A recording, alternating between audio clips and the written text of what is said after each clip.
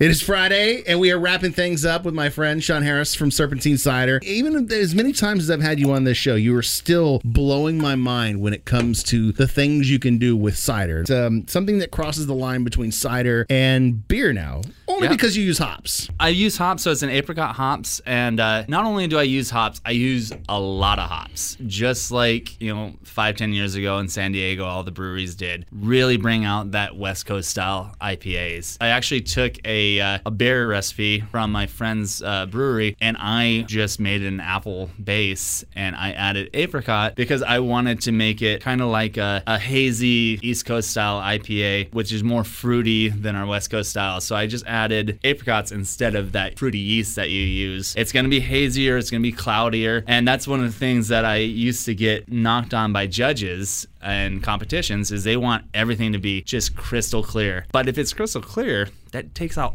all of the real fruit that's just hanging around in there. Well, I will say, one thing I've learned about you, Sean, over this last week of drinking with you is that you tend to do things your own way as you believe they are right. And you know what? I tip my hat to you for doing that, being true to thine own self. Thank you. And who you are. Play us out. What is our last song we're going to end this off with? Our last song of the week, I really wanted to do something that, we're melding two different things together. We're melding cider and beer together with this apricot hops. And I wanted to go back to when they started to meld hip-hop with rock. Back in the 80s when they first did it with Run DMC and Aerosmith, when they did Walk This Way, Run DMC style, I still remember probably one of my favorite songs. 6 or 7-year-old Sean saw and was like, oh my God, what is this? Rocking I want out this. With that green mohawk of yours. Yeah, exactly. We wrap things up. Have a great weekend. Cheers. This episode is brought to you by Progressive Insurance. Whether you love true crime or comedy, celebrity interviews or news, you call the shots on what's in your podcast queue.